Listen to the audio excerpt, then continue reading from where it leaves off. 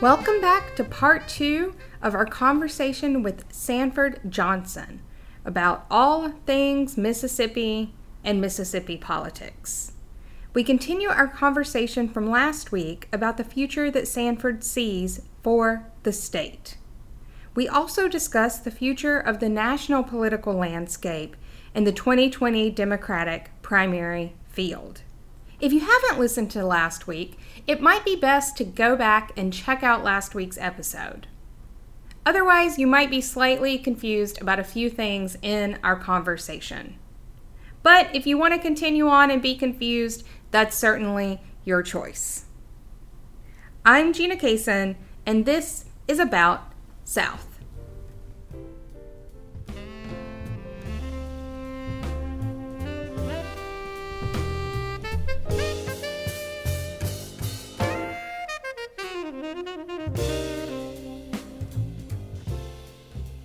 So you are pretty active on Twitter about Mississippi, not only educational reform politics, but politics in general in Mississippi. What do you want to see as the future for Mississippi in terms of education, in terms of its political leadership? What do you envision? Because you've now committed a lot of time to being here. Yeah, this is home. This is home, and I don't think I'm leaving. So I'm good. I'm a Mississippian. So what I want to see, and this is a big picture, nonpartisan answer.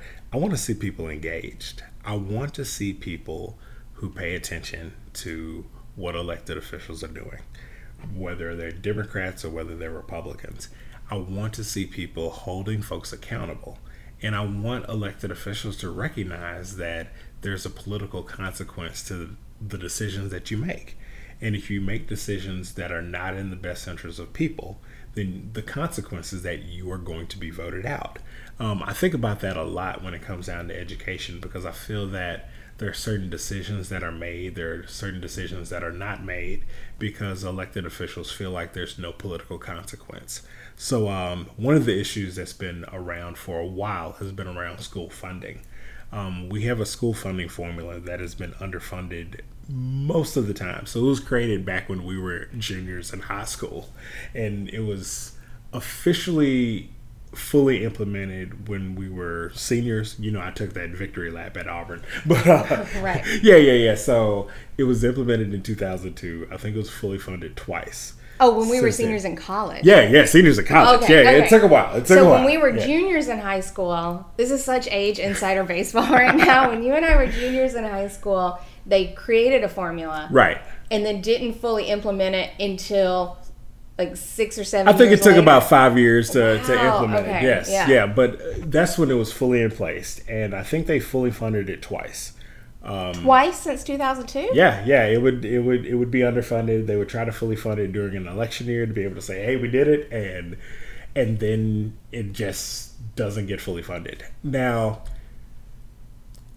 there are some issues with that. So for one thing, we're not giving districts the money that we promised them. Another part of it is that we know a lot more about how much it costs to educate kids than we did back in 1997. When you think about the cell phones that were available in 1997 as opposed to the cell phones that were available in 2002 versus the cell phones that we have today. Just like our technology has evolved, our knowledge about funding education has evolved too. And I think when that formula was created, the focus was on adequacy and making sure that there was a baseline amount of money that every single kid got. And we have this formula that addressed that. We now know that equity is one of the biggest issues and that low-income students need more. English language learners need more. High school kids need more. Gifted students need more. And we need to have a funding formula that reflects that. We don't have a funding formula that reflects the needs for equity within our educational system.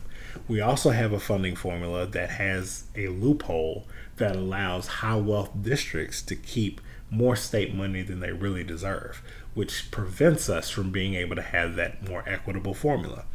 So we were pushing along for years. There was all this discussion around we need to fully fund our funding formula. And there were legislators who really didn't make progress on it. And the reason that they didn't is because there was no consequence for underfunding the formula. However, there was a perceived consequence for raising revenue. So we were stuck. We finally made some progress. There was a group called EdBuild that examined our law, made recommendations for how to change it, got us to doing a equitable funding formula. They were going to close that loophole, which was going to bring in like an extra $100 million into our funding formula. And that's where everything sort of broke down.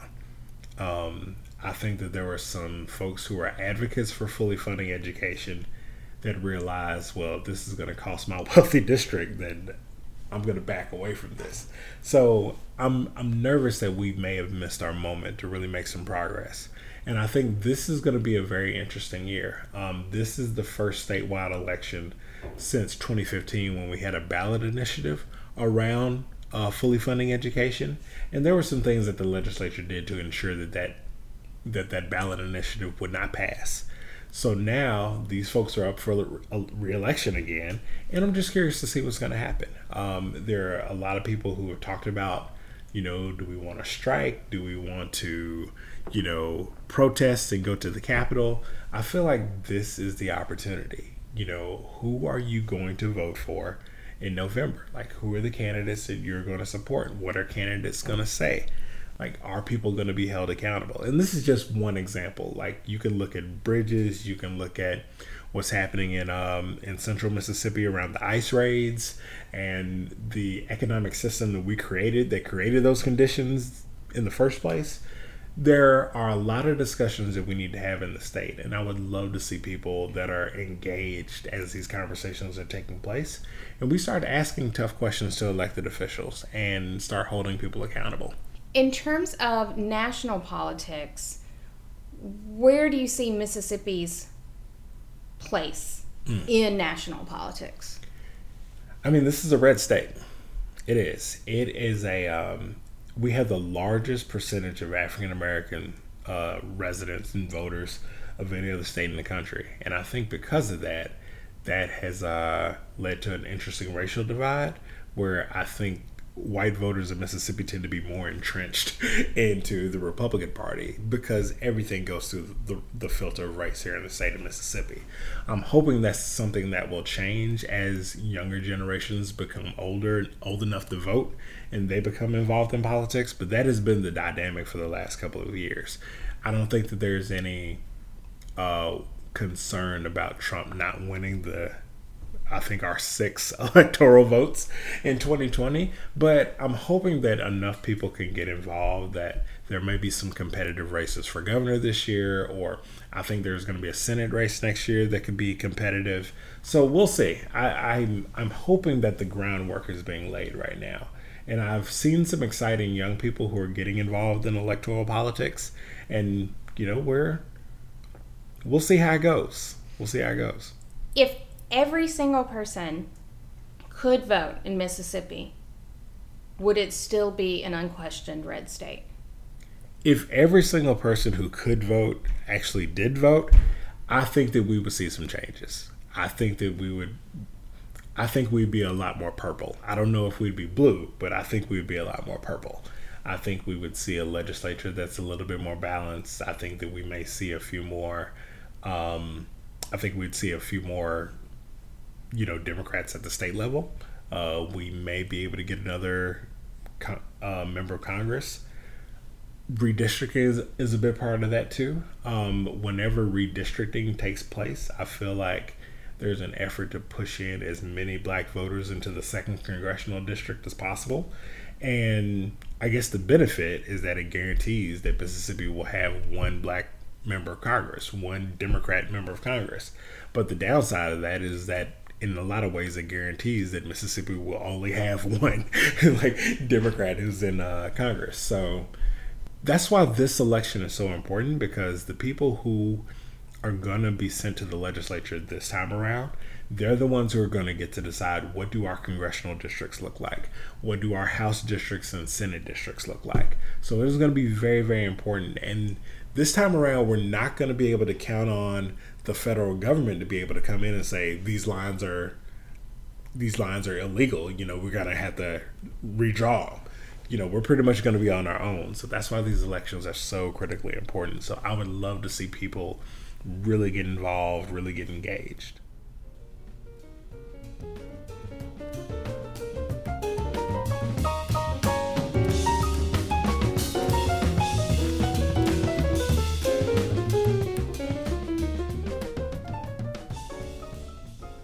I would like to get some of your thoughts on some recent Mississippi issues that I think illuminate not only kind of a present political situation, but the long history of Mississippi politics. So a few weeks ago, there was the University of Mississippi expelled or disciplined the students who took pictures with rifles at the Emmett Till Memorial marker. It's not really a memorial, it's more of a historical marker. Yeah. And then just last week, the ICE raids in Jackson. How do you make sense of these? These are also national issues, but what do these issues and news stories mean in Mississippi to you right now? So when there was the incident with the student shooting up the Emmett Till marker, it reminded me of the blackface incidents that we had at Auburn back in 2000. Was that 2001? That was Halloween of 2001. It was, yes. And I think about the response then, and I think about what the response would be like now. And I think that there was an effort to talk big when the camera's there, but when the camera leaves, like, okay, we're just gonna allow you to come back on campus. We're not gonna really discipline you too harshly, and we'll just move on.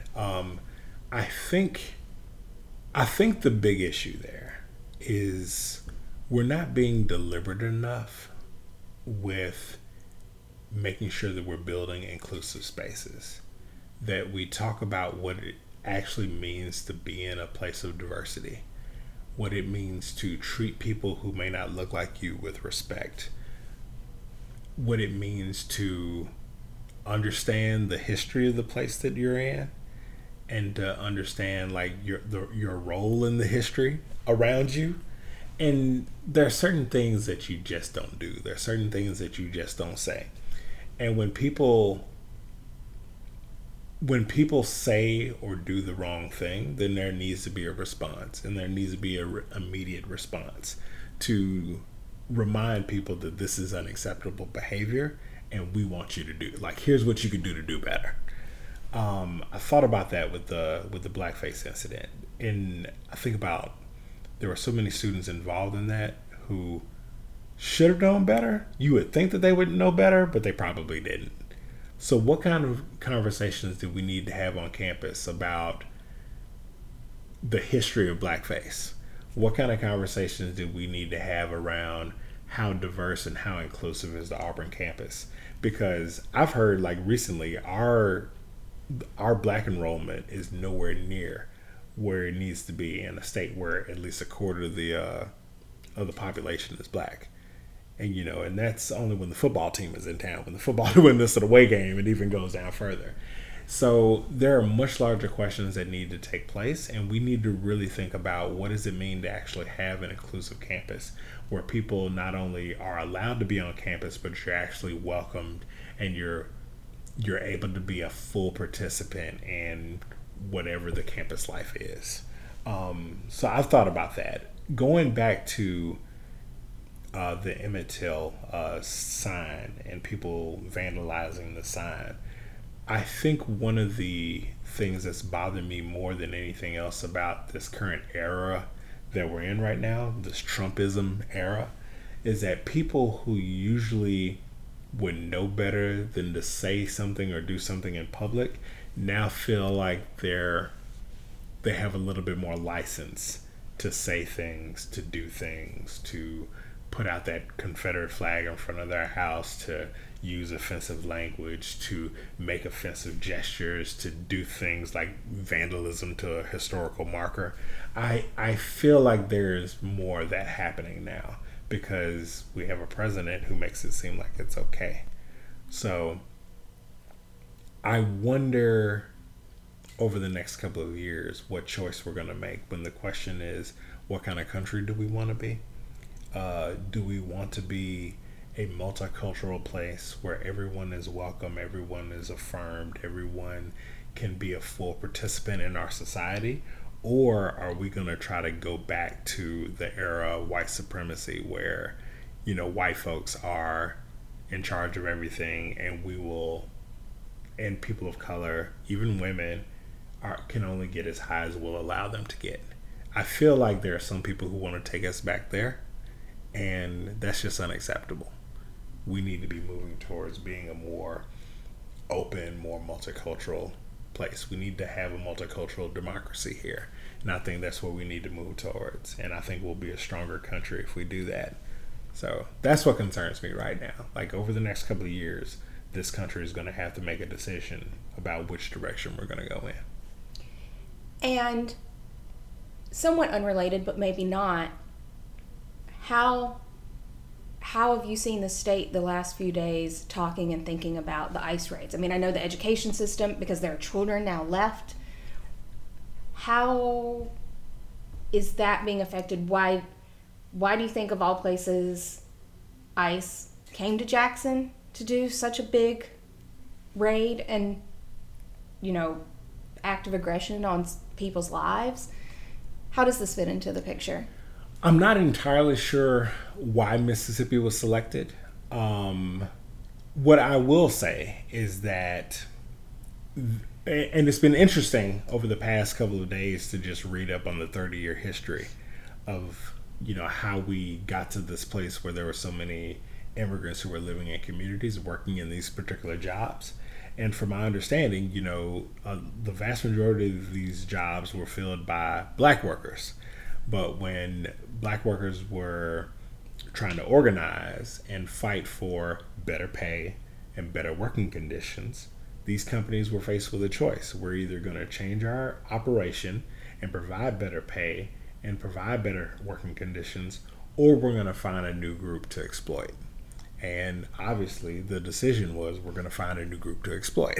So we're going to bring in immigrants and we're going to pay them. We're not going to pay them well. When we do provide good wages, we are going to add additional fees. They're gonna have to pay for certain services that are going to bring those wages down when you look at the grand total. And they're not going to be able to complain because they're here as undocumented workers, and we're going to we get them deported. So we found a new group to exploit.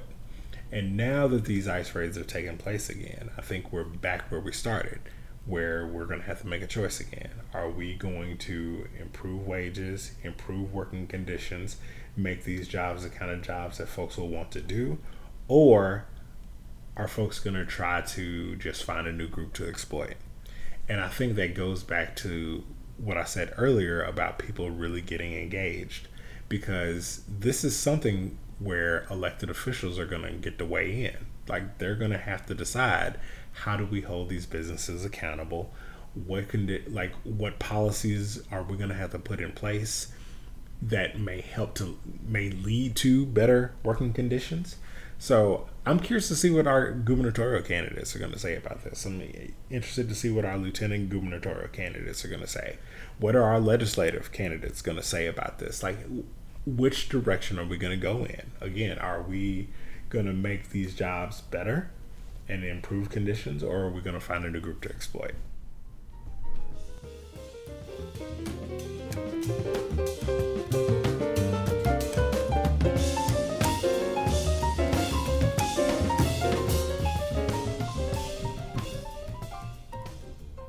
What's next for you? Where can people find out because you are very clever online. You're also clever in person. Thank you so much. But I know that you have been following the 2020 election. Yes. Already very closely. So what's next for you, and where can people see your work? So I am very interested in this presidential election. I am excited about whoever the Democratic candidate is going to be. I'm just going to put that out there because not a big fan of Trump. So I think that puts you in line with 100% of our listeners. Fantastic. Yeah, I think the dude is trash. And, I don't know if we have any. I mean, I'm sure at some point someone who is pro-Trump maybe happens onto the podcast, but I don't think they stick around long. And that's good. You're free to listen to whatever you want to listen to. Fantastic. So there are so many candidates. And I had a feeling, because Trump is so unpopular and that this was seen as the opportunity for a Democrat to win, that everybody and their mama was going to run. And that's exactly what happened. So I ended up on Facebook making this joke about creating this big barbecue at my house, this big cookout, and inviting people in, and where would they sit. So there would be folks who would be sitting at the big table, like that's usually where your grandma and your parents sit. And then you have the other table where the younger adults and maybe the teenagers would sit. So we had those two tables. We had a governor's card table for all the gubernatorial candidates. We had people sitting like in the family room of the house, eating on paper plates, not hamburger helper, but pan burger partners. So like the budget stuff. We created a Seth room, which is it stood for Seth Moulton, Eric Swalwell, Tim Ryan. There was nobody whose name started with an H, but we just went with Seth room. We put some people on the back porch. We had people sitting in the laundry room. So we just anyone who has a big family, my mom's family is huge, and I know this of the table. We're going to have to put the table in the hallway kind of thing? Yes. Or are we going to set up a table in the back porch? And you have to, you think about where all the tables go. This is where everybody sits. Like, some people are going to have to be on their knees eating at the coffee table. Some people are going to have to sit on the piano bench. Some people are going to have to sit on a stack of magazines. Everybody's going to get fed. Like, you may not get the best food, like, depending on who you are. Like, well, you also have to know your order in line. You do have to know your order in line, and there are strict rules and there are consequences for if you break those rules. So, yes. So those comments, and I ended up doing a Facebook post for every single person that came in. So under the hashtag #ShootYourShot2020, because I felt like so many candidates, for whatever reason, they're deciding to jump in. So I'm like, okay, shoot your shot, give it a shot. Just try it out. Yeah. Maybe it'll work, maybe it won't. We're at a point now, there have been well over 20 candidates. It's time for us to get serious. So we need to cut this group in half, at least in half. So the new analogy now is that we've set up sandwich bags, to-go sandwiches for people. So it's time for some folks to grab the sandwich. Eric Swalwell, I give him a lot of credit. He looked around, he realized, I'm not going to win this, so I'm going to grab my sandwich. And I think there's some other people who are probably going to make that same decision. I love that there are these requirements in order to make it to the next round. And I think there are some people who are going to look and see, you know what? This is not my time. It's not. And it's okay. You give it a shot. Some people are making the requirements and they still don't realize it's maybe no longer their time. Some folks, I don't want to say any. I mean, I will vote for any one of those 20 people. Maybe I should have more critical faculty, but anyone, I will vote for anyone. Yeah. But there are some people that could use a bit of self-awareness about what's happening here. So I did create a flow chart. Okay. To help people. So I'm hoping that people will use that as an opportunity to reflect and just think about, are there other opportunities? I think there's some people who are sitting at the table right now who should probably be running for Senate. So maybe use this as an opportunity. Yeah, run for Senate. We need senators. There was a stack of brochures about running for Senate that we put on the governor's card table next to the to-go sandwiches. So we're hoping that somebody will grab a sandwich, pick up a brochure for Senate, and then go back home and run for Senate. Senate sandwiches. Senate. Have you heard about this Senate? Senate is great. It's awesome. The Senate is great. It is so awesome. And we need the Senate, because even if we have a good president, like if Mitch McConnell is still there, then there's not going to be a lot of progress that's made. So, and he actually knows what he's doing. So It's horrifying, but yes. The man is very, very effective at what he does. And not have a skeleton, he's remarkably sentient. He looks like he's molded out of Play-Doh. So with the Shoot Your Shot 2020, you've also started a blog that people can follow along as you are, I guess, you're like the color commentator for this game. Yes. So notes from the cookout. So most of it is going to be around the primary election. I try to post maybe twice a week. I'll talk about a little state politics. I will probably include some information about Auburn because the football season is coming up, and I'm the kind of fan that really treats the Auburn Tigers like a child. I get really happy when they do well, and when they don't do well, I just really get disappointed.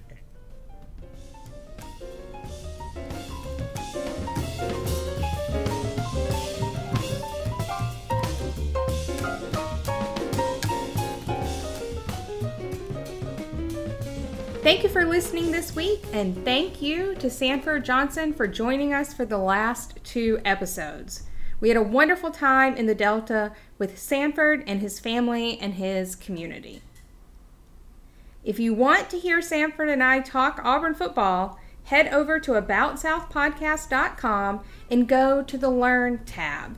And there you can see a short preview of the accidental Sanford and Kaysen Auburn football hour that we recorded while we were honestly trying to talk about these other things. But this time of year, all roads lead back to Auburn. About South is brought to you from the historic West End of Atlanta, Georgia. Kelly Vines and Adjoa Danso are my co-producers, and Jessica Parker is an assistant producer. Our music is by Brian Horton. You can find more at brianhorton.com. You can find us at AboutSouthPodcast.com, and you can also follow us on Facebook, Instagram, and Twitter. If you're so inclined, you can help us out by becoming a patron on our Patreon page or offering your support on our website. Next week, we're joined by the one and only Brigitte Bidet. We talk to her about the long-standing drag scene in Atlanta and how it's influenced not just the city, but the entire world. It is an episode you don't want to miss. Until then, take care.